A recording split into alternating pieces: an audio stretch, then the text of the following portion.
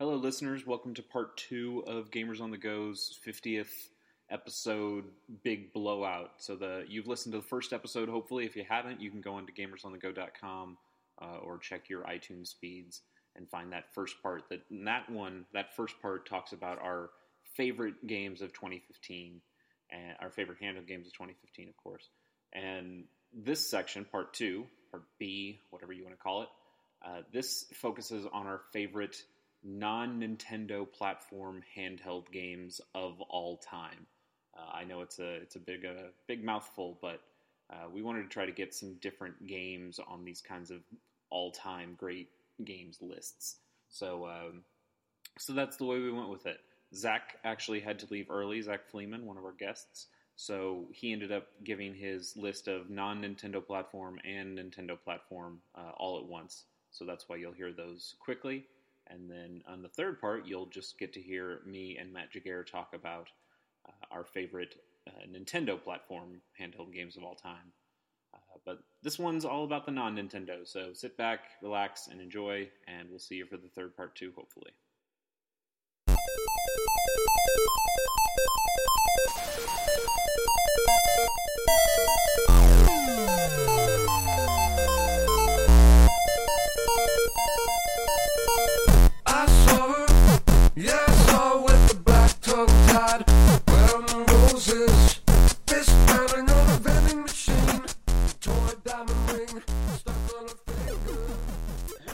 So that was our top five handheld games of 2015 for all three of us. I think we all have some pretty spectacular lists, codename Steam notwithstanding. And now we know Zach has some rather limited time left. Yeah, people are wanting this computer to play Keep Talking and Nobody Explodes. That's a really great reason to want a computer. That is a really fantastic reason to want a computer. So we're going to let Zach run down his lists for his top 5 Nintendo platform handheld games of all time and his top 5 non-Nintendo platform handheld games of all time. Let's start with the non-Nintendo, and you kind of pick whether you either want to just run down your list real quickly or like say a little paragraph, say a little piece between each game, but I'll let you just kind of have the floor and you just run down that list for us. I'll just provide audible gasps. So the non-Nintendo list actually opened my eyes to how bonkers like non-Nintendo handheld games are. Not like the games themselves, but like that's a weird market. Like it's all mostly iOS stuff. Yep. I don't know. I know. It's I feel like I wish I had a Neo Geo Pocket or a Vita. Yeah. And my game would be a little bit more fuller, but I have neither. Nintendo has just dominated over the years, and it makes it really hard to come up with choices that aren't, from this decade, because they're just, how many great Game Gear games were there? Not many. Many. Yeah. All right, Zach, but those go ahead. Let's see, Drop 7. Yeah, boy. Shit, yeah. Yeah, such a good game. Super Brothers, Sword and Sorcery on iPad. Yeah, there we go. I have that on Steam, but it's just like I don't know how to play that game not on iPad. It's definitely something designed for a touch device. It is, it's such a great game. Little Big Planet PS Vita. Anyone? I don't have a Vita. I don't know what. Yeah, Chase and I have had words. Okay. About Little Big Planet, but yeah, that's the definitive way to play Little Big Planet, and it's on a Vita, so that makes my list for that reason. And then, surprise, I only have 4 games on this list, and the top one is Device 6.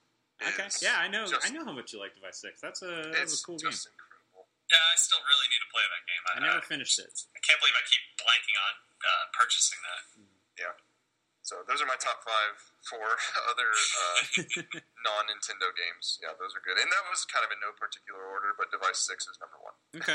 Well, cool. Well, yeah, I know I'll be talking more about Drop 7 for sure. Sword and Sorcery, I know that was an episode that you and I did together. That was a good episode, and I love that game. That's a really good I game. believe in that episode I said Art House unironically, and I want to hit myself. But it's definitely that, but it's so much more. I was a younger man. Yeah. All right, do you want me to do my top 5 Nintendo games? Yeah, let's just do it. Okay, in no particular order. WarioWare Mega... Jeez, this is hard to say. Mega Micro Games. Really? The first one? That's First one, me. yeah. I just fall in love with that one. I actually do pick that up like every other year and play through it again. I love it. And then as far as like handheld Zelda, A Link Between Worlds, like there's been a lot of mobile or handheld Zelda games, but that one is definitely just the best, I think. I think that's fair. I love it's a it's a really good game. In fact, it is a fantastic game. I love the Oracle games and had a lot of fun with Link's Awakening too, but yeah, Link Between Worlds is the best one of those. And I think, as a shout-out, I don't know if I would ever go back and play a Pokemon game again, but I spent so much time in Pokemon Blue that I just have to put... Yeah, there we go. My Blue Squad. Man, I wonder if anyone else is going to bring up that game. I really wanted to, but we'll get to it later. It's not... So Pokemon Blue is on my list. Pokemon Leaf Green is. The GBA version. Damn. Yeah. I'll tell you, it was a really tough decision for me of which version of that to do. Like not version as in color, but like the original Game Boy game versus the GBA remake. That was a tough call. Yeah. But then my number 1 is Donkey Kong 94, which shouldn't be surprising considering I was on a show about that one. Yep, so. not at all surprising, but very well deserved. Very, very well deserved. Such a it's that change from the original Donkey Kong into the main game is so just like what the hell is happening here? Yeah, like it's so good. It's just that existed 20 years ago. Yeah, it did. It was absolutely crazy. The final boss battle. Oh my god. And then I guess. I only had 4 on this one, but I have to throw out some form of Mario Golf or Mario Tennis on the Game Boy Color. Those Camelot games, those were really good. Yeah. So those are mine, and I am like getting forced off this computer, so I will have to talk to you guys a little bit later. All right, sounds great. Thank you very much, Zach. Matt, I look forward to talking to you next year. Maybe sooner. Who knows? All right. See you guys later. See ya. Bye. That was a good list. Yeah. 1/3 of the way through this show, folks. Something like that. Yeah. It's going to pick up a little bit here. Yeah. Like it was just tough. It was tough to. I liked making this distinction of not just Nintendo and non-Nintendo, because I still think you're going to get tons of games on Nintendo platforms that weren't specifically made by Nintendo that would make lists like this. But this really made us think outside the box in terms of those other things, getting onto games from the Vita and games on iOS, and if you have a Game Gear game out there, like Game Gear got a really good port of Dr. Robotnik's Mean Bean Machine. I am just saying. I'm sure there is. I just never played it. Like I never owned a Game Gear because A, they were so expensive, and B, like the battery drain was just outrageous on that thing.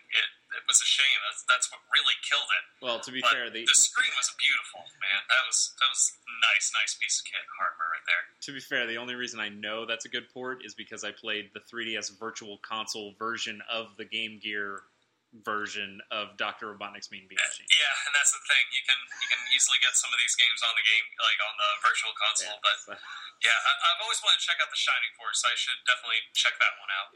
For as big a fans as you and I are of Camelot games, like that is absolutely a big gap in my gaming history that I want to fix. Like I love Camelot as a developer. Their RPGs are just like, other than the first Golden Sun, are just a blank spot. Yeah, well, we'll talk about that more in a second. I imagine. Well, let me. I guess run down my top 5 non-Nintendo handheld games, and I'll just preface this this was really hard for me. For at least this top 5 list was hard for me, just because like I said, don't really own any Game Gears. I own a PlayStation Portable, but it doesn't work, unfortunately, so I can't really use it. I'm looking at trying to get that fixed if it's cheaper than just trying to find another one. And a Vita, I have PS4 now, and getting a Vita is very something I want to do later on, just for the remote play aspects of it. And it feels like, there's nothing coming out for the Vita, but it has a sizable library. It's not like has the most first party hits that you can think of. Like there are a couple there that I would definitely want to check out on it, but most of them are like indie games that I could get on a computer that I have played on a computer, and like, okay, that's good, but I don't really want to just buy it solely for me. But there are enough reasons for me to get it now that I do want to get one. But pretty much the reason why my list is all iOS games is because these are the ones that I feel are the best ones I've played. Fine by me. I'm actually really interested to hear what you have to say, because I imagine I probably haven't played a good portion of these. I don't know. We'll find out. All right. But certainly my number one will be no surprise. But my number 5 is Peggle Classic for the iOS. This originally came out on PC, PopCat game that kind of like pretty much put them on the map before Plants vs. Zombies. And it's pretty much the Peggle game you find on the PC just for iOS devices or Android devices, I assume now at this point too. You can also get it on DS, and I'm sure there's a Vita version, right? Oh, I don't know. I think when the Vita came out, Peggle was kind of on its way out. It might be on there, but it's such a nice, like, charming, simple game where you just shoot a ball and it just, you hit the orange pegs, and that's how you clear the board. And, you do trick shots and you get bonus items, but it's just so simply addictive that even though I played it to death on the PC when I got this on my iPod Touch way back when this first came out, it is, still just as addictive. It's something you just easily pick up and go that just makes it a really great portable game. Yeah, absolutely. I burned out on Peggle real quick, but that's because I burned real bright. Like I was way into Peggle for a while. It is something else quite addictive, and I can't believe I played that much on my PC. Well, it was just screaming to be a play on as you go kind of game. Yeah, no, I played. That's weird to me because it wouldn't have made my list because that's not a game I think of as an iOS game. I have it for iOS, but that is a game that I played on my 360 to begin with. I played all the way through on that version, and then I played all the way through again on my Mac laptop. But I have it for iOS, but I barely touched it, if ever. It's good. And just for the purpose of my list, is, like I said, these are games that I have played. I'm not going to put something I haven't played. Yeah, for sure. You shouldn't. Because there are probably vast amounts of iOS games that are bigger than just straight up dishwater Peggle. But I still think, like, the core mechanic of Peggle is, like, really, really fun. And it comes with a lot of other iOS games that are kind of similar, like Angry Birds. I consider putting Angry Birds Space on my list just because it is, even though it is a simple game where, it's the slingshot, shoot, and knock over stuff, basic core of the games, with a very nice and marketable aesthetic to it. Mm-hmm. But Space, like, that was like a game that kind of pushed it a little bit further, and made it kind of its own, but it just got chopped off the list because, like, when I think about it, Peggle is just such a great portable game in its own right. There is zero shame for liking Peggle. Like, Peggle is amazing. Everyone should play Peggle. It's But if you want something that's like Angry Birds, okay, but I think is a little better, number 4, Desert Golfing. I talked about this last year on my Game of the Year show that we did top 5 last year, and I'm trying to remember the place. I think it was my number 4, but it is still a game that it is just it's so basic and rudimentary, but just so keen in its aesthetics that it's just something that you can just easily pick up and play. And it is that same mechanic of just shoot and almost like a slingshot, shoot the ball into a hole in a 2D plane that we all know is not, I don't assume is perpetually generated, but still vast like a desert. I mean, that one I am blown away by that would make your list. Like, it does. It is really, I think, such a good iOS game in particular, or an Android game. I don't disagree. Like, I've played a lot of Desert Golf, and it's all your fault. Like, I got through multiple thousands of holes of I still haven't gotten that far, but I still like this game. I'll still pick it up. I've had to restart it before because getting different phones, I guess, and just delete my save. So, all that progress gone, but it's still, something is relaxing about that to me, too. Just just get the ball in the hole and you can do this. I've seen one cactus and one rock, and I know that I've played over 5,000 holes of that. The desert is vast. God damn it. So that's my number 4. My number 3, I don't know if you've ever played this game, but it's Super Mega Worm. I've not played this. What is this? Never ever heard of this game? This was actually a really, really early iOS game. Came out in August 2010. It's by game developer Deceased Pixel, and basically it kind of reminds me, and it has the same aesthetics of a NES game. In fact, like its cover art is pretty much an ode to that time period, but it reminds me a lot of the Rampage series. Okay. Something, but a little bit more fast-paced. Rampage meets, what's the, not Gradius, but the one where you're shooting left and right, and you keep going kind of endlessly to the left and the right, but it's a shoot-'em-up, kind of like Resogun. Defender? Yes, Defender. Okay. Kind of like Defender, but in this game you are a giant megaworm that has arisen because the Earth has been polluted so much. It's like, Godzilla, but you're a giant worm. And your goal is to eat as many people as possible, or as many things. There's a set number of humans you have to eat per level, and you have to keep going because you'll run out of energy by your lifeguard that just gradually goes down. Or if you get shot later on by either cops, the military will come in, cars that you also can jump off of and gain some height and altitude that has this sort of, almost like a Dolphin Olympics 2, oddly enough, kind of sub-game to it, I guess you could call it, or like a little extra layer to it. Very much an arcade style. The only thing that kind of holds back is, of course, touch controls. It feels like a game that should just use a digital D-pad as well too. It's a shame you can only get it on iOS. You can get it on the Mac, but you can also get it on Android as well too. Still, it just seems like something that could have been done on the Vita easily. It's so simple that could just a quick download and play. That's like 99 cents. It is addictively fun and absolutely crazy in its own right. I will check that out. That sounds interesting. Yeah. So that's my number 3. My number 2, Groove Coaster. Okay. Tell me you've played this one. I like Groove Coaster, yeah. Well, Groove Coaster, if you like rhythm games, and I really do enjoy rhythm games, it's a Taito Corporation game. Taito developers Ankroyd and a lot of other classic arcade games. It's pretty much like a standard, tried and true, just tap and hit it to the beat kind of game, but it just has such a great soundtrack, such great visuals and everything, and just the simple aesthetics of just tapping or holding and scratching with the touchscreen on the game itself. It's I wouldn't say very deep, but still very easy to get into, and one of the best experiences you can get on a handheld device like an iOS, or I don't think it's on Android still, which is a bit of a shame, but you should definitely check it out if you have an iPhone or an iPad. Yeah, the very first one I think is a really solid game. They did come out with definitely the first one. I've not played any of the other ones, but it is the first one is pretty much my focus here. And the second one is it's kind of like that free to start style. I think they did more packs of stuff. I have it. I don't know how much I've actually played of it, so I can't tell you exactly. But the original Groove Coaster is a pretty cool game with some pretty awesome tunes in it. Good stuff.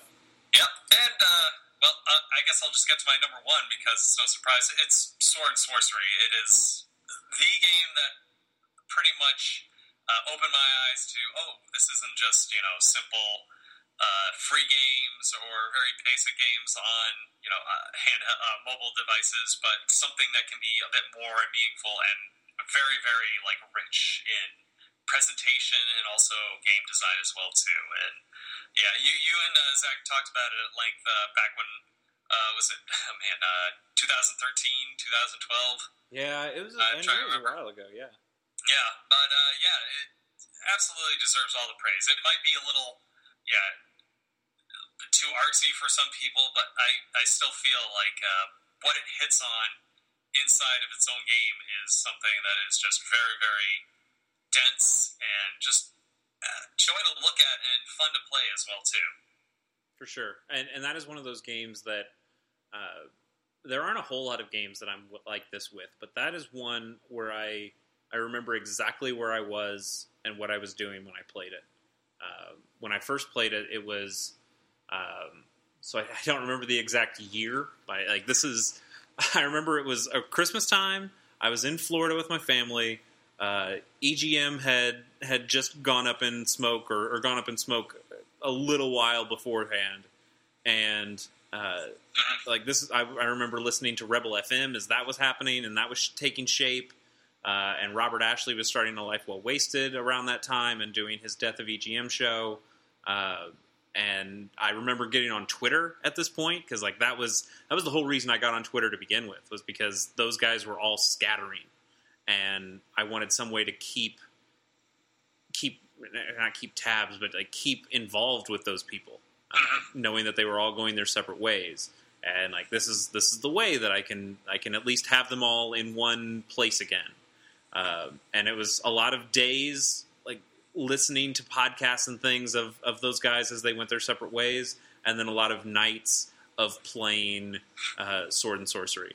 And those were some really cool nights, just like sitting up in bed or like going on the balcony of our hotel room and just playing that game in the darkness. And I made sure I only played it in the dark because that game is one of those. That game can get a bit scary too. A little scary, but more just atmospheric. Like there's the atmosphere of that game, especially when the game gets dark and it's dark outside. That just added so much to that game. And playing it with headphones and playing it in like this. It's not only like the soundtrack plays a part of it, like is great. It just plays a part of the game too. Like the whole aesthetic of like it being like an LP that you flip sides and you're in this whole other world in the game is just like one of those just amazing moments. Or the whole concert at the solstice, for example. And as a person who as many handheld games as I play, I rarely play them with sound. I am kind of weird about that. That is something I've just never worried about it. It's never been a big deal. Like I have a certain affinity for Pokemon music just by the amount of time that I've played it. Well, yeah, I've probably heard those songs. I've had the volume up at some points, but more often than not, I play with the sound down because if I am playing it in a car or anything like that, I don't want to bother the other people around me. But so when Sword and Sorcery is like, hey, by the way, you probably want to put in headphones when you're playing this game. Like, initially I scoff at that. I was just like, oh, fuck you. Like, I can play this game however I want. And then... No, it's meant to be played with sound. It really... if you're not playing that game with sound, you are missing more than half the game. So that is... those Jim Guthrie tunes are awesome. And absolutely, yeah. Like that is a game that got me to think, like, you know what? Maybe I'm really discounting these games by not playing with the sound on, and for specific games like this one, it really earned asking you to put on headphones. So it was really a hell of a thing. Yep. Great. And so that's my number one. I just had a thought though that I totally discounted a huge portion of my mobile gaming life, and that's the TI-83 and TI-83 Plus calculators by Texas Instrument. The game of Galaga and Drug Wars in particular, they should definitely hold like an honorable mention on this list, because those were absolute time wasters in my day. That's fair. Talking about games that had no sound, very basic, but stealth gaming basically. I still feel the TI-80 version of Galaga is one of the best, just pure shoot 'em up games. And Drug Wars, I feel it is what it is, a silly text adventure, dumb game. But I feel like in some ways it lives on in a great handheld game that I wish I had put on my list now that I think about it. But Grand Theft Auto Chinatown Wars, kind of lifting that same kind of minigame, but just putting it inside its own game is something, something needs to be said about that. Yeah. Oh, good pulls. All right, that's a solid list. I don't think you have any shame on that list. There's some good stuff. Desert Golf did strike me as did take me back a little bit, but the rest of it I feel I still feel it's good. I still feel it's a really good game. I put a lot of time into it. I don't know if I could call it a good game, but it is a game that I put a lot of time into. For sure. All right, man, I want to. So for my top 5, I definitely have 5, and I feel solid about this 5. But I also feel bad if I didn't mention a couple of games. So bear with me that these are all like unofficial number 6. Okay. Spelunky. God damn, Spelunky is great. I still need to try to get into that game. I own it. I've tried it on the PC. It's just maybe when I get a Vita, or if it ever comes out on the DS, that seems to be something that would be a great handheld. Yeah, and I really wanted to have Spelunky on this list, but Spelunky, I started that game on 360. I've got a lot of great memories of Spelunky on 360. I've played a lot on the Vita. I've probably ended up playing more on the Vita than I did on the 360, but there's still something about that. When I think back to all my fond memories of it, I think back to the 360 and not necessarily the Vita. So it made it hard to put on this list of handheld games. I still think Spelunky is one of the best designed games ever. Just in the way all of its systems work, and it is a hell of a thing. That is one amazing game. I pre-ordered that boss fight books by Derek Yu, where he's going to talk about. It's all about Spelunky. It's a whole book about Spelunky, and to hear the designer tell everything about it, sounds super fascinating. So I can't wait for that to come out this next year. And when it does, and when I get it read, then and only then am I prepared to do a podcast on it. But I just want to make sure that I have as much of that information as possible before I move into that. But Spelunky is a game I really have a deep affinity for. And then a couple of PSP games that I want to mention. Crisis Core Final Fantasy VII is a good game. I only played through it once. I actually haven't made a full playthrough of the regular Final Fantasy VII. So, but I know everything. What part do you get tripped up on? Is it Midgard? No, it was just I never had a PlayStation growing up, and eventually I downloaded it on Vita and played a good portion of it, and just I never finished it. It wasn't that I was having a problem. I still don't like active time battle.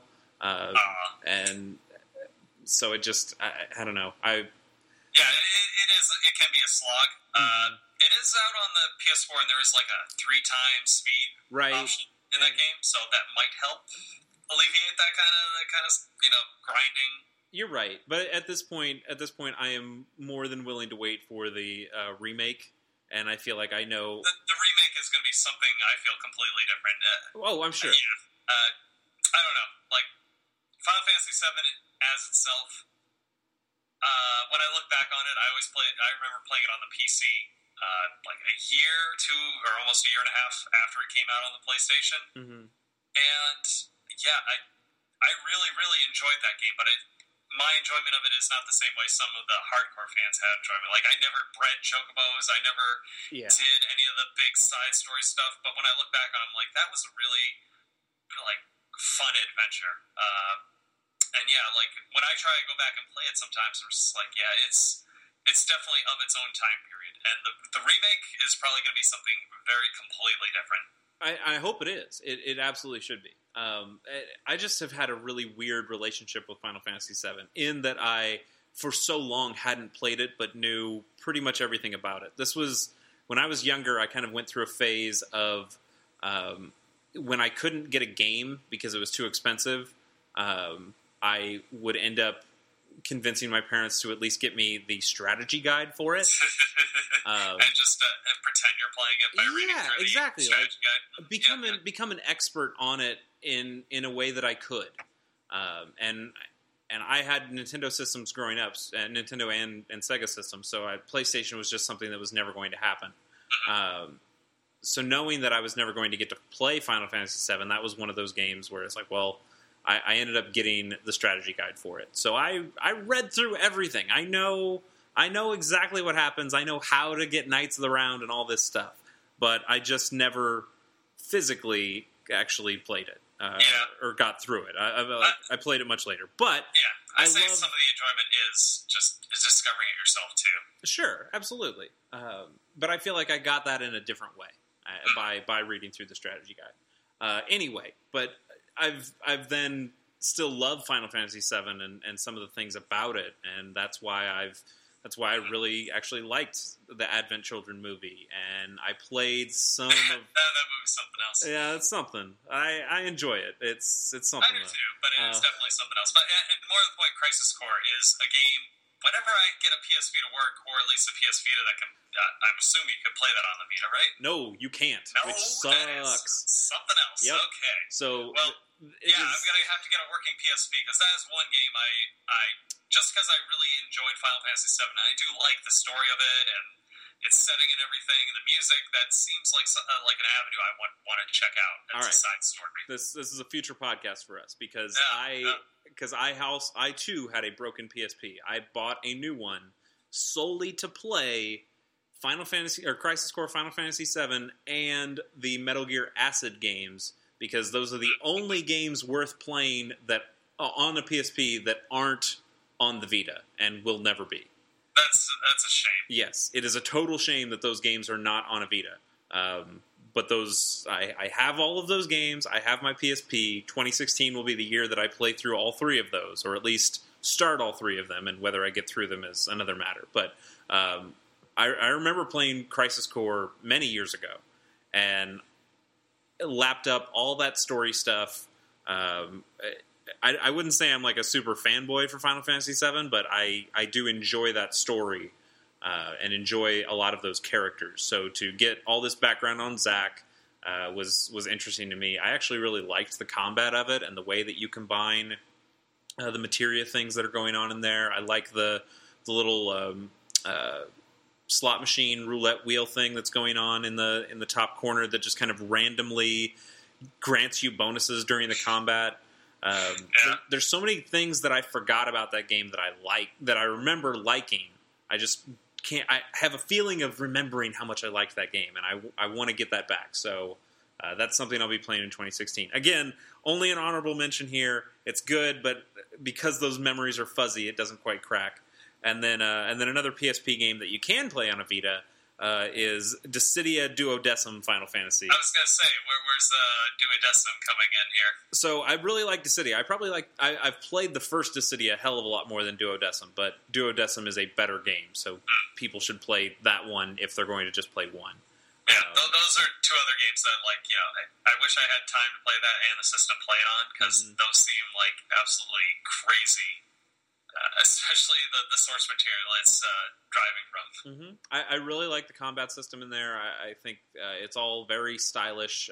It is very much like, hey, we saw Advent Children and wanted to make a game that played like that, and that is awesome. Hey, we want to make our Dragon Ball Z game. Yeah, let's just use Final Fantasy characters. Pretty much. And I love Final Fantasy, but again, it's not just Final Fantasy VII. It's the whole series that I have had pretty big love-hate relationship stuff with. There are mechanics and system requirement things that have kept me from playing a lot of those games. We talked about the PlayStation thing, and that's why I haven't played 7 through 10, I guess. I own 7 and 10 on other systems now, but have never finished either of them. Final Fantasy 3 is the real 3, not the 3 that came here. You should really play 3/6. Yeah, I know I should. I started it. I never got through it. Again, I really do not like the active time battle mechanics, which has kept me from finishing 5, finishing 4, really giving a shot to 6, finishing 7, and playing 8 and 9. I haven't even played those. It just must be me because that never ever bothered me in RPGs. Like, ever since I played Super Mario RPG 2, it's just like, wow, this is fun. Are there any more games like this? And lo and behold, duh. Yeah, I just can't. I couldn't do it. And I think Final Fantasy 1 and Final Fantasy 2 are a little too arcane. Final Fantasy 3 for the DS was fantastic, and I really like that stuff. Anyway, not the point. The point is, because I've had such problems getting into Final Fantasy games before, Duodecim is kind of my way in, where I can enjoy Final Fantasy in a way that is fun for me instead of having problems with the active time battle stuff. So Duodecim is a really cool thing. and it's got lightning in it, which I guess is cool. Like I actually kind of play with Cloud just because I think he's one of the better characters. But that's a cool game. Anyway, those aren't even my top 5. I'm sorry that took so long to do my honorable mentions. All right, number 5 is Kingdom Rush Frontiers for iOS. This is the second Kingdom Rush game. The first one is good. The third one is not. But the second one is the perfect sweet spot. So this is a tower defense game on iOS, and I really don't like tower defense generally. I've played a number of them, haven't really enjoyed them. Desktop tower defense, Ninja Town, Pixel Junk Monsters. Not a big fan of any of them. But Kingdom Rush is just kind of perfect. And the second one does a great job with the way it has... I mean, the first one also has branching paths in the way that you upgrade your towers. But the second one, I think the upgrades are smarter. The strategy is there. It's a challenging game, but it's easy enough that it allows you to take on the challenges in different ways and come up with different strategies.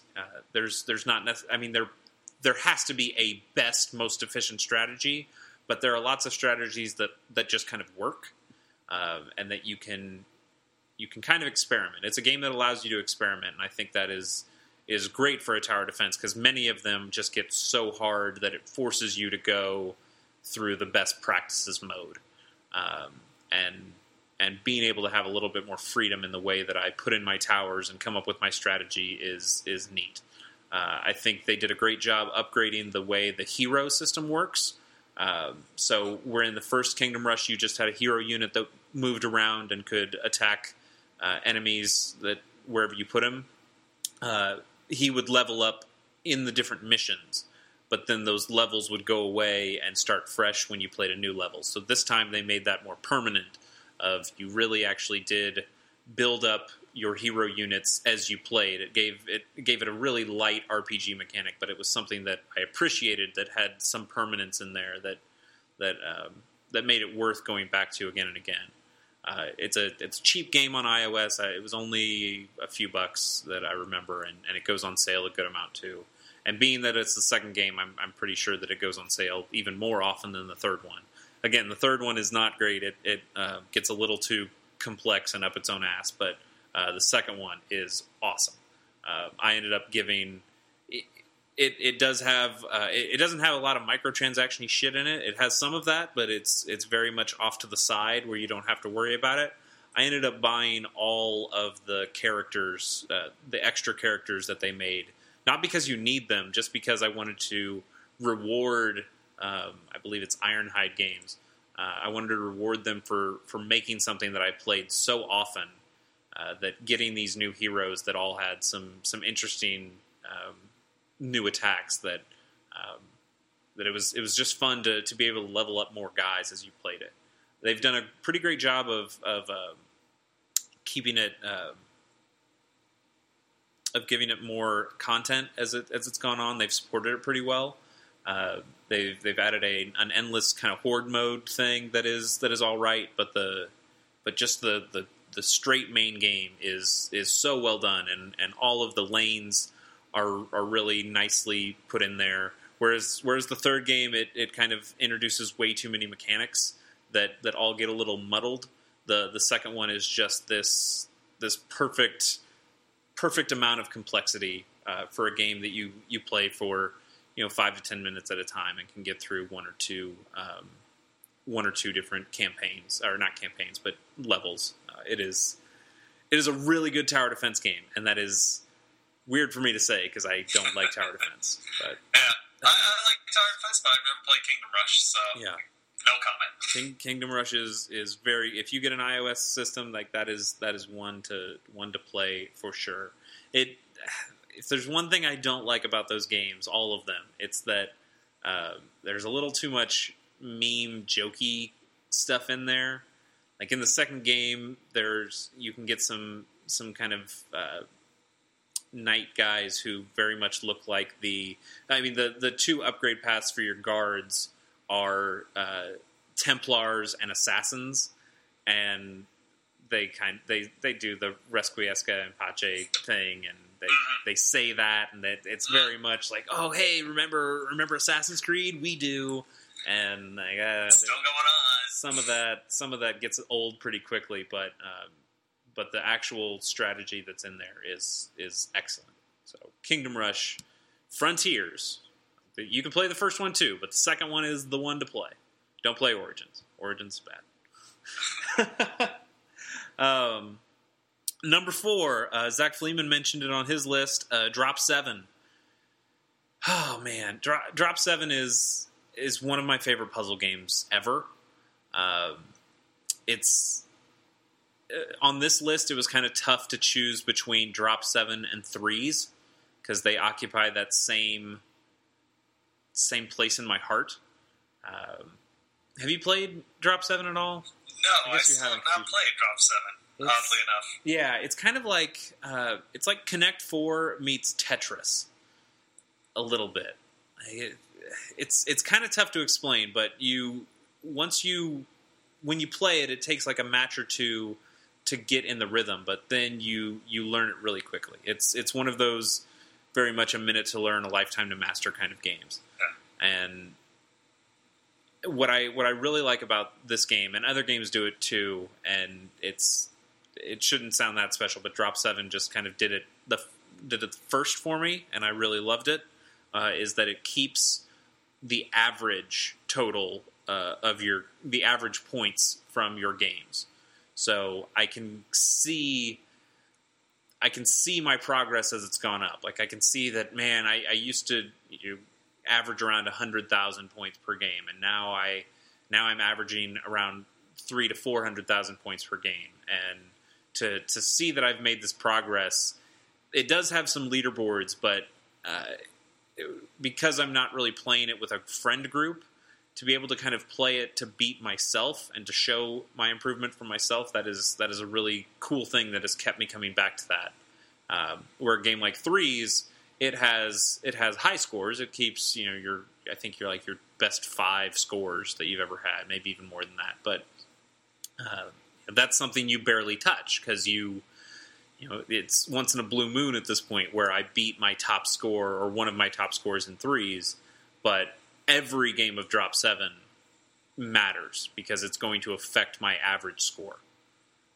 So that's... I love Drop 7. Drop 7 is so good, and the music in that game is awesome, and they totally fucked it up when Zynga bought Drop 7's developer and had the game and reskinned it and put out new music for it, and it felt weird, and it just they absolutely messed it up. And enough people, thankfully, myself included, chirped about it, and they kind of reverted it. I mean, it's still the new system, but they made it a little bit more responsive to make it feel a little bit more like the old game. They brought the old music back. They even have a classic mode that brings back the old skin.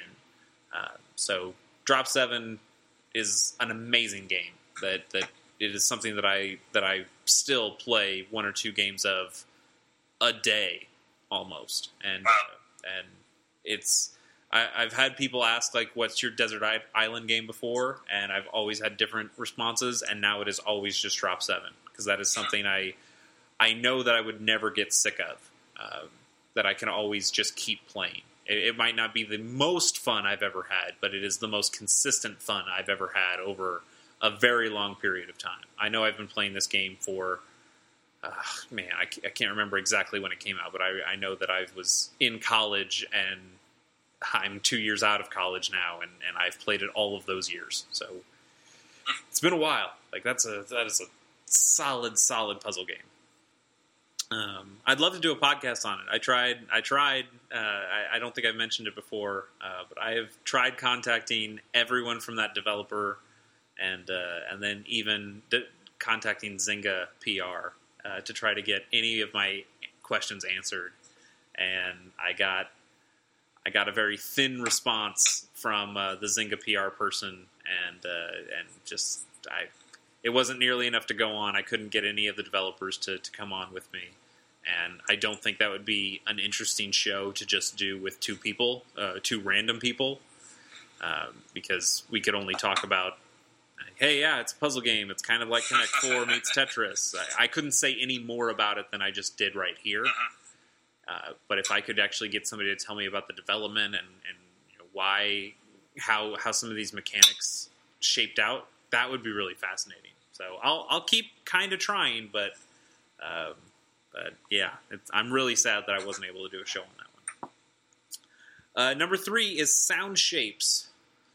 I still haven't played this game. Vita. Like that is a game that is awesome on PS3 and PS4. Like that's a great way to play that game. But I think it is the reason I bought a Vita. That is very literally the reason I went out and bought a Vita. I was in Los Angeles. I was seeing a friend. It was over a different Christmas, I believe. And I played my friend's copy of Sound Shapes on PS3. That was also, I didn't have a PS3 at the time, so I played Sound Shapes and I played Journey. And I love Journey, but I love Sound Shapes so much more. And I was like, man, I really need to get this. I'm not going to drop all that money on a PS3, but I will drop all that money on a Vita because I can play it. I can keep playing Sound Shapes right now and on the plane back, and I love handheld games, so I'm sure I'll find more games on the Vita that I like. But honestly, I would have been totally fine if my Vita was just a Sound Shapes machine, because it is that good. Like the music in that game, we talked about how much the music is great in Sword and Sorcery. Jim Guthrie comes back and does an album for Sound Shapes, which is just, an album is kind of a collection of levels in Sound Shapes.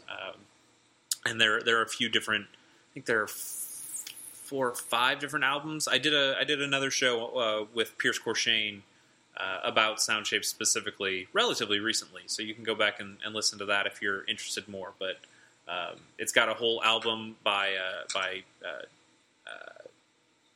what's his name? It's not Danger Mouse? No. Yeah, Danger Mouse, I think, right? Yes, that's his name. God, I don't know yeah, why I was pretty blanking music on that. producer, right? Yes. Yes. So by Danger Mouse, by Jim Guthrie, by Beck. Yeah, Beck has a whole album. Sadly, the Beck album is shorter than all the other albums, but the Beck album is also kind of the best of all of the other albums. And then there are a couple original ones in there too. Like it is, that game is such a visual and musical treat, and it was one of the first games that had a level editor that I really cared about. I'll actually talk more about level editors in a bit on a different game, but this was one where I was like, I really got into building levels and sharing them with people. And even when I play Super Mario Maker now, like I like Super Mario Maker, but it makes me want to go back actually and play more Sound Shapes, because I think the level creation tools in that are more complex than Super Mario Maker, just by virtue of being a game with that's a little more arcane. Like it's not immediately, it's not the Mario that we all grew up with. So there are mechanics that you kind of have to learn rather than just know. But I love that. I remember I made an FTL style level, a level that just kind of is in a very spacey kind of thing, but it was inspired by some of my my missions that I had played in FTL. And then for funsies, I went and recreated Woodman stage from Mega Man 2 in Sound Shapes. They do so many. It's such a relaxing game that can also be really challenging and hard when it needs to. I think it has like a super challenge mode where it's a single screen thing that have different that are made from pieces of the different albums, different visual pieces, and those are extremely hard and on super tight time limits for you to get all these collectible things within the time. Those are so hard, but they are fun. And they are so different from the main game, which is, hey, take your time, collect things. There's not really any penalty for failing. You just come right back to that screen. everything's fine, man. Everything's good. And that game is just so amazingly different from screen to screen and level to level and album to album that there's always just some visual or audio treat for you every time you load it up and see the next thing. And that is awesome. I love Soundshapes, and I would very much tell you that you should play it. I mean, I guess you need to play it on PS4 since that's the system you have, but... Can you play it on PS4? Absolutely. Uh-huh. Oh, wow. Yeah. I think it has cross-buy as well, so... if you... yeah. When I get a Vita, it'll be something I can definitely want to play on it, but yeah, now that I know it's on PS4, shit, that's one I've always wanted to play, and I just totally didn't know. It's so good. As a person who really likes music, I think you would love it. You appreciate music even more than I do. So there's Groove Coaster is not the only rhythm game on my list in upcoming lists. Yes. So. All right, I need to burn through my list. I'm actually taking way too long. Number two is Persona 4 Golden on the Vita. I had never played Persona before. I played a Persona 3 Portable on the PSP and really didn't like it. I had problems with the dungeon stuff. I think part of it was playing the portable version of it, where they changed up some of the not really UI stuff, but the way the world stuff works. I don't know. I haven't played it on the PS2, so I don't know exactly what they changed. I just know that I've played it on the PS2. I have not played it on the Vita though. All right, they make it Persona 3 Portable is on the PSP, but I mean, sorry. As far as Persona 4, but yeah, I've not played Persona 3. Gotcha. There are things I like about Persona 3, but I just never got far enough to really understand it. But Persona 4, it all just came together. That is a game where I really care about those characters. Even today, I still care so much about all of those characters, and it's why I've bought games like Persona 4 Arena, which I don't really like. Like it's an okay fighting game. Like it's fine. I know some people really like it. Shout out to AJ Hirsch. Yeah, I was gonna say. But I never quite got into it. It wasn't my thing. And even Persona 4 Arena's story mode is kind of garbage. Yeah. But I played it because I really care about those characters. I bought Persona Q for the 3DS, which I think is a really bad game because I really don't like Etrian Odyssey games. If you like Etrian Odyssey, you'll love Persona Q because it's that. But I didn't. But I played quite a bit of that so I could just be in the world with those Persona 4 characters. And then I bought Persona 4 Dancing All Night because for the same reason. And that looked like fun. And if I had a Vita, I'd totally get the game. But I also, I have not completed Persona 4 to its, sure, all the way through. So I'm kind of like, once I beat Persona 4, I will totally get more into like other Persona-like stuff. Yeah, but the problem is with all that other Persona stuff, it's all kind of bad. Especially never as good as 4, huh? Especially in the writing. Like, all of the writing boils down the Persona 4 characters to their stereotypical stuff. Like, Chie likes meat. Kanji is kind of unsure of his sexuality. Naoto is unsure of her sexuality, more outward sexuality. More, I guess, gender identity more than that. Like those things just kind of become super shallow in any of those other games. But you don't really have. It's not like the same kind of thing, though. You have a larger platform and a larger stage in a 40-hour. You're right. Japanese role-playing game. You're right. Than a quick fighting game or a dancing game. There's actually a ton of dialogue in both of those games. But more of my stronger point is that in Persona 4 there is character development. There's a lot of character development. The characters that you meet at the very beginning of the game and play with throughout the game, they change a lot from like the first time you meet them to the end. And that's the whole point of the game, is that you are becoming friends and helping each other and getting through tragedies and just strengthening these bonds. Like the whole game is built around these bonds. But there's actual character development. Like people learn, people become better versions of themselves. They try, they learn things. There's stuff there. And for any of these other Persona offshoots, it's like they forgot that any of that stuff happens. Interesting. And they just go back to boiling them down to their stereotypes, which is super sad. But I still keep buying them because I love these characters so much that they did such a great job with them in 4. I mean, I can talk about so many other mechanics of 4. I think the RPG stuff they have in there, the mechanics, the way it's active time battle, like not the way I play it.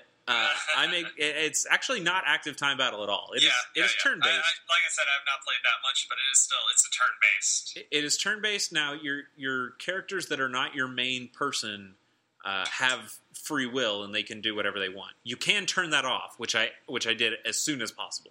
So it is a completely turn based game for me when I play through.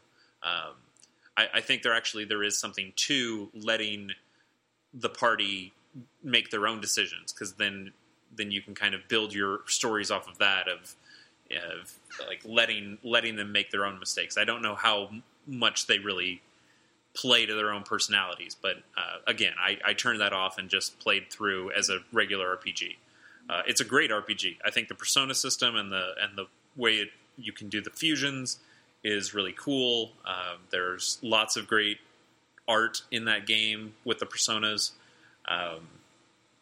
That story goes places and has twists and turns. It was a nice mystery. It's nowhere near a Her Story level of feeling like a detective, but you definitely have a little bit of sleuthing in there and puzzle solving stuff that is nice. There's just so many things I like about that game. It was such a joy to walk around in that game, and before kind of having your illusion shattered of how little you're actually impacting things. It's very linear. As much as it makes it feel like you're having choices, it's very linear. So I actually tried playing through again this year because I want to do a Persona 4 Golden podcast, or a Persona 4 podcast in general, and get people like AJ on and have him talk about it, because I know he loves Persona. But playing through that game again has disillusioned me a lot. There was a chance that it would have been the number one on this list, but like seeing the seams now, like when I'm making different choices and I'm still being led to the same conclusions, it's reminding me that there's a lot of busy work in that game and a lot of things that just don't matter. But on my first playthrough, it was so magical to just feel like I actually had a real impact in that world, and it still mattered to me. So it gets its number 2 spot and earns it. I think I really like the Golden version too. I think they added in a lot of great stuff. I didn't play the PS2 version. I have talked to many people who have and know what has been added and the different things people like and dislike about the new version. But I like it all. In fact, one of my favorite characters is Marie, who was added just for Golden.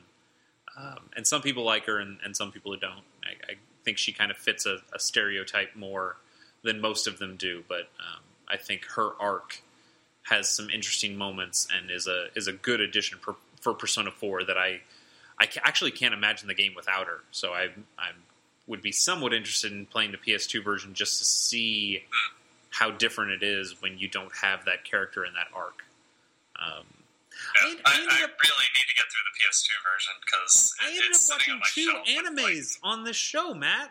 Huh? I watched 2 different animes based on Persona 4. Have you ever watched Fooly Cooly yet? I haven't. Oh, God. I don't actually watch that much anime, but exactly. Again, it's like I love these characters. I know these animes are just retellings You're of these stories. You're at the cusp of the cliff, man. Just dive right in. Yeah. Maybe. I don't know. Have you ever watched Red Line? I haven't. I watched a fair amount of Naruto. I know. That's not a great anime to it's not One Piece, hold up. but it's okay.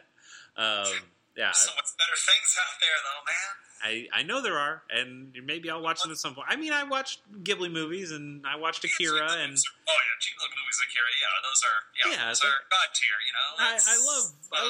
I love some anime stuff, but like I haven't really got. It's only 3 hours, man. I'm not. It goes by real fast. I'm actually because of Austin Walker on Giant Bomb. I'm starting to watch some Gundam. Oh God! War Okay, in hold on a second. Hold on, pause for a second. Okay. You need to watch G Gundam above all things. Is that the super weird one?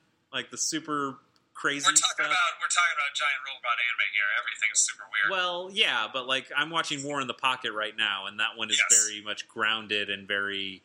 That is very grounded, much about humans. Almost. It's a story about humans with giant robots going around there, but it's. So G Gundam is more about hey, there are some robots here, and they're going to mess some shit up. G Gundam is like the Dragon Ball Z of Gundam. Is that the one that has the Mexican Gundam with the sombrero? Yes, it does. That's the Mexican Gundam with the sombrero. All right, that's a different time period. Let's say that about the Mexican Gundam. I probably, if I can get through these Gundam series that Austin has said are the best, then I will probably continue on and watch some other ones. I'll just say all pales in comparison to G Gundam. That's all I'll say. Okay. What's your number one? My number one. Before I say that, since we're just talking about anime, I remember seeing some ads for Robotech, and I think Robotech has some cool looking robots. I don't know if I'll actually like anything about Robotech, but I think those robots look real cool. The robots are real cool. Yeah. Anyway, speaking of anime, Metal Gear Solid Peace Walker. Good segue. That is my number one. It's on originally for PSP.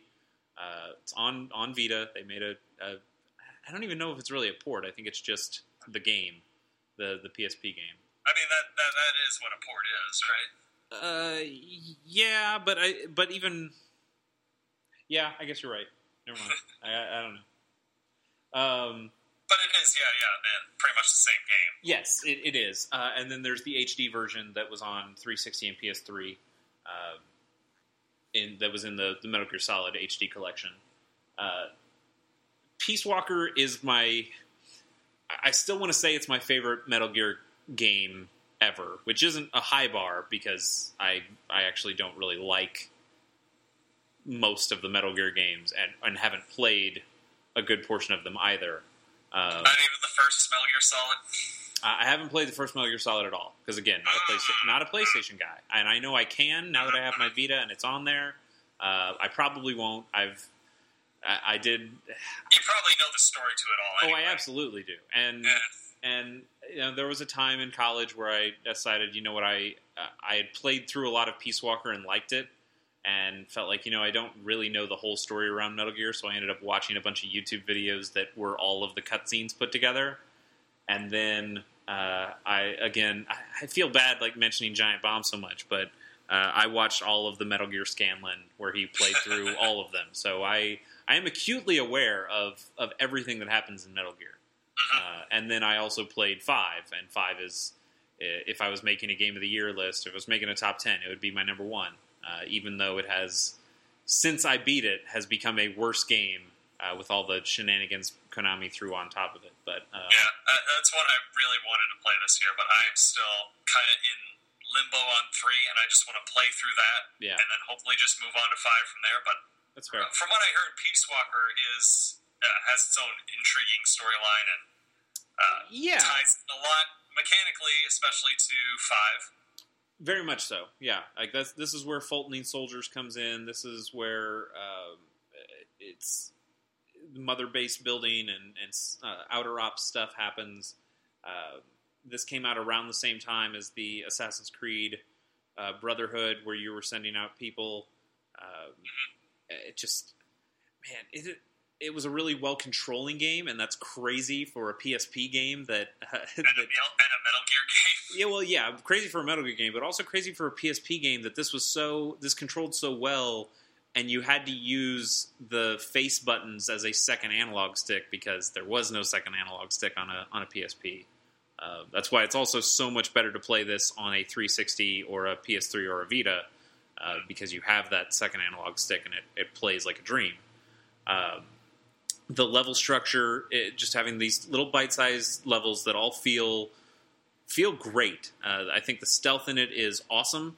I have not liked some of the stealth aspects of previous Metal Gear games, but I always felt in control of Metal Gear Solid Peace Walker, and that really made me enjoy the stealth more, because I felt like I had more ability to affect it, whereas before I was kind of reacting to everything. And this one I could really make things happen and experiment with things and try things, because I knew I had such a good handle on the controls.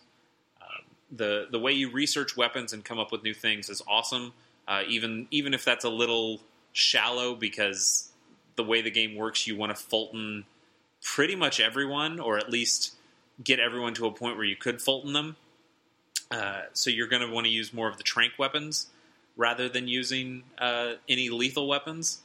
But so there are a lot of weapons that you research that just aren't helpful to you at all. But there's something about that Hush Puppy MK22 Hush Puppy pistol silenced is just fantastic. And see, you say a lot of things that wouldn't make sense to anybody, but being from knowing Metal Gear stuff, I know exactly what you say. Oh, it's so good. It's just a silenced tranquilizer pistol. Yeah. But Hush Puppy. it's so good. There's so I really need to get through 3, which is a game I've really enjoyed playing. Even the standard game that came out, the overtop view, not the behind the shoulder camera. That game is absolutely fantastic. And hearing you talk wax poetically about Portable Ops just makes me really, really want to try that game out too. Yeah, not Portable Ops though. Oh, sorry, not Portable. Yeah. Portable Ops is another Metal Gear Solid Peace Walker, or Metal Gear Solid PSP game. I actually haven't played Portable Ops, and it is another one that's not on. Peace Walker. I don't think it's on Vita. I don't think Portable Ops is on Vita. Yeah, sorry. It went Acid 2. Portable Ops was just like what, VR missions, kind of. No, Portable Ops had a story. Okay. Kojima has gone on record saying that none of that stuff counts as canon anymore, or like if there are any conflicts, go with something that is not Portable Ops. But there is some story stuff in there about like that's where Big Boss meets Colonel Campbell for the first time, and there's some stuff in there. I've actually never played it. I just know some of the story beats in it. But Peace Walker is really cool, and I just know in my heart that Kojima meant for that to be like the fifth Metal Gear game, and for it to. I don't know if it failed, but it definitely didn't reach the highs of a regular Metal Gear game. If he would have named it 5, he would have named it V. Well, because V has already come to. Yes, V has come. V has come to. I missed that. but I mean, I think even if he called it 5, it still would have been mostly a commercial failure, just because it's on the PSP. So including, and like we said, we had there were other offshoot Metal Gear games, and it seemed weird that the last one to come out was part of the canon. And then in HD collection, it just feels like an afterthought because everyone's there to play the high definition versions of 2 and 3, which is fine and that's great. But again, like it just got overlooked, and I think that pissed off Kojima, and I think that's why 5 is just so much Peace Walker all over again. Like there are so many.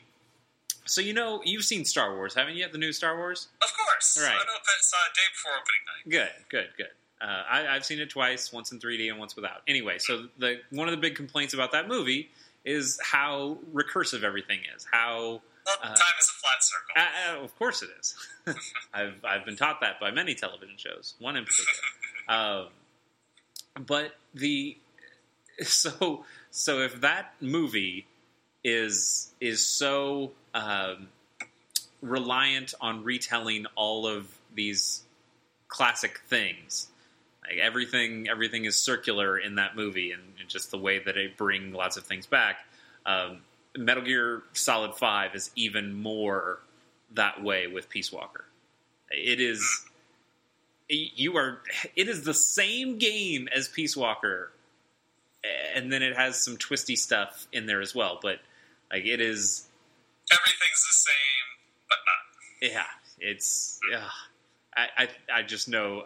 I just know in my heart that Kojima was like, you fuckers. None of you like Peace Walker. Well, I'm gonna make. Here's more Peace Walker. I'm gonna make big budget Peace Walker, and you're all gonna go gaga over it, and then you're all gonna know I'm gonna be right. I get to say that I was right, and this game was awesome the whole time, and just none of you paid attention because it got put on a PSP, and he was so right. And like Peace Walker and 5 are my biggest regrets of not playing so far. Yeah, they're good.